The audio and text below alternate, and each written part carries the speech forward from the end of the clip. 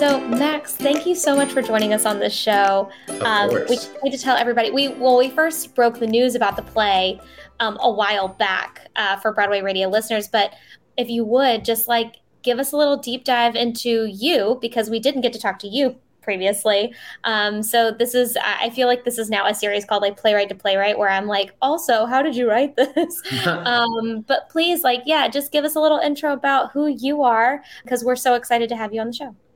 Thank you for having me. I'm so happy to be here. In terms of who I am, I started writing plays when I was in high school. I grew up in New York City, in the Manhattan section of New York City, famously where theater is. And I had a play at the New York Fringe Festival when I was 17.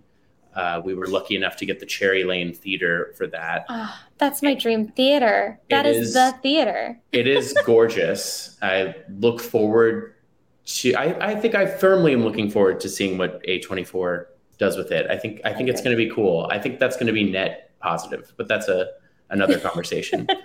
Beautiful theater, got super lucky with that. And there were some sort of public interest, I want to say, articles written around that time that were sort of baby does thing. It was like, he's 17 years old, writing a play.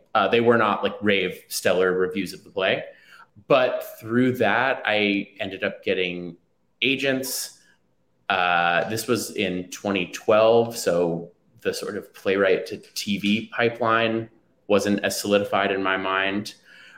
So I was like, cool, I'm going to keep sending you guys these half-baked play ideas. You will have them produced off Broadway. It will all go great. That's not what happened. And I moved to LA after school, did some film and TV stuff for a while. And then this play really came out of both working in tech and also the pandemic. This is very much, it is not pandemic subject matter wise. It in fact takes place in January of 2020. So directly pre-pandemic, but it is certainly inspired by spending copious amounts of time alone and on the internet. So that's a little bit about where I think I'm coming from. No, it's really helpful. I think that like a lot of these like tech conscious or like socially like what's going on here type of plays, people have this kind of like unrealistic expectation that it's like, oh well, we will, I mean, like 2020 like it's gonna be For sure. like Elon Musk is the center of this, and we're like, actually no, there's more. No, I think so many of the narratives we get around tech sort of are so macro that it makes it hard to conceptualize and hard for us to really dramatize. The play is really about the human cost of technology and one person's incredibly individuated experience with that. But it's very deliberate in the play. The play in summary is a young woman works at a giant tech company and has a sort of biblically bad day, which causes her to be the subject of a viral video and forces her into company mandated counseling. So there's no mention of any specific company. There's no mention of any CEOs. It's really trying to humanize tech, which is the sort of ubiquitous thing, especially in the lives of laymen like myself who, don't really engage with it from an inside angle. So it's really an attempt to try to take the macro and make it micro and make it human. No, it's beautiful. I think that anytime there's a subject matter that we are obviously everyone has an opinion on every single thing that we learn about technology, even when we don't know the inside of it, the more you can humanize those interactions, especially people that work within those confines, the more empathy that we have for any type of dealings on. So please, and correct me if I'm wrong, because when we first spoke about the show, we called it Job and we've called it Job. Wow, so is great. that meant to? Yes, definitely. Love that. Is that meant to be a play on that word, especially since you said a biblically bad day? Tell us a little bit about the title there. Biblically bad day was actually a slip of the tongue, but the Job pun is definitely intended. I'm really interested as someone who grew up sort of, as we say, culturally Jewish, without a strong sort of rules-based religious background. I'm really fascinated by religion and by theology and spirituality. And I've always been really drawn to the story of Job and this pious person who is gifted nothing but suffering for their obedience. I also enjoy God's sort of pettiness in that story, that the whole thing is sort of to like win a wager with Satan. That sort of humanizing of this spiritual entity was always really attractive to me and interesting. And I'm sure there's probably some etymological research that I should have done around the word job and the word Job.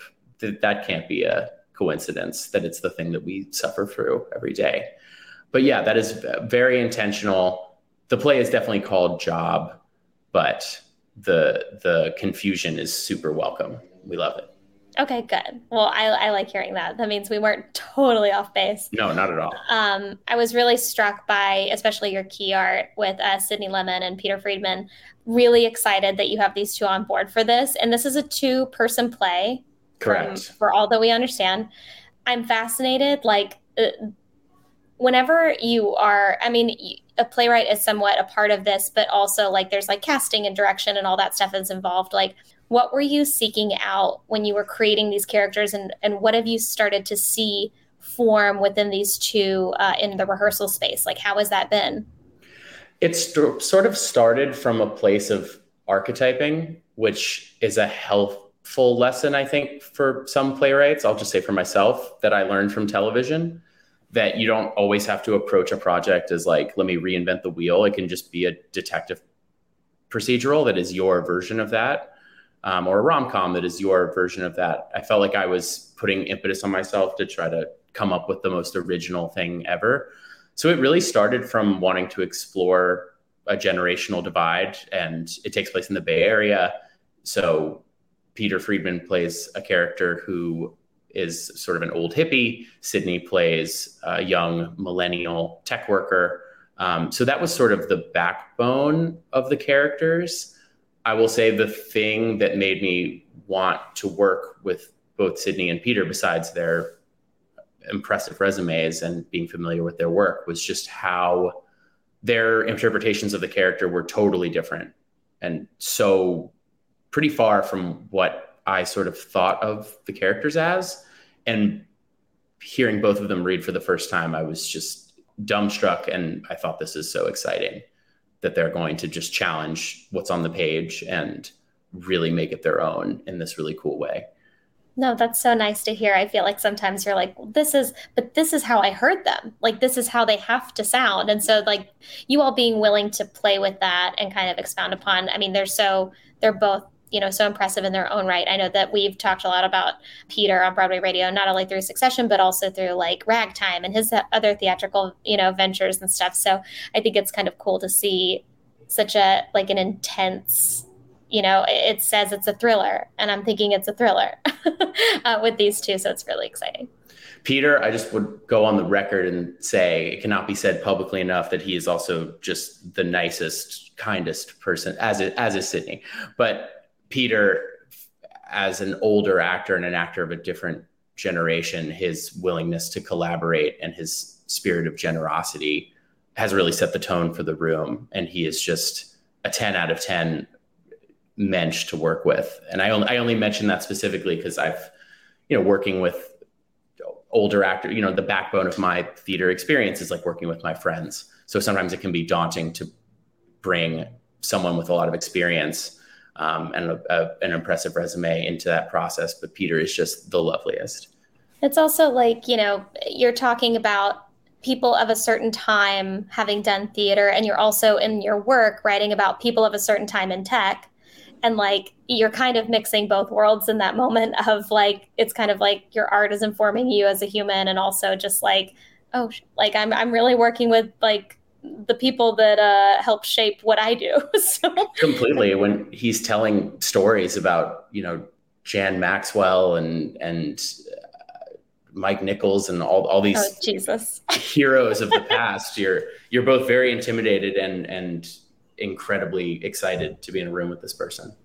Yeah, that's super special. I know that it's a limited run. Yes. You guys have a strictly limited engagement right now, September 6th through October 8th at Soho Playhouse. I know that there was also like an extension in that as well. Like, so it's pretty tight. Is it because there are other plans? There's just a lot at play, people's schedules, all that stuff, or are there plans to bring it somewhere else? Because I mean, you've got a 90-minute two-person show. That's like everybody's favorite thing. Totally. I mean, there have been some preliminary, very, very preliminary conversations about what would happen next. We would love for it to have a life after this. I think that's always been the goal. The idea of the 5-week run was just to sort of see if we could build a little bit of build a little fan base and a little momentum. It's so funny. Like every time we talk to people in theater, they say a similar thing, like, "Oh, 5-week run, it's pretty tight." And staring down the barrel of 5 weeks, 178 seats a night, I'm like, "Oh yeah, it actually from here it like doesn't feel super tight, but things are going well so far." So I have I don't have a right to be nervous just yet. But I mean, we would love to extend to that 6th week. Would love to figure out what the ongoing life of the show is. It's really exciting. I've just heard a lot of, especially like the dramaturgy TikTok of it all has been very excited about this play. Oh, wow. That's awesome. Yeah. No, truly. Like I have a lot of people in a group chat being like, okay, like when is everybody going to see Jobs? So it's really cool. I'm really excited to like see where all this goes. But otherwise, like you've got a great team. And was there anything that you wanted to just like impart to people that they might not already get from what's out there of the show that you want people to hopefully either take away or, what would give them just any more juice from all of this? That's such a great question. I think hopefully the show will actually run more like an hour 10, an hour 20. And I would just tell everyone to make plans for after to sit and talk about it.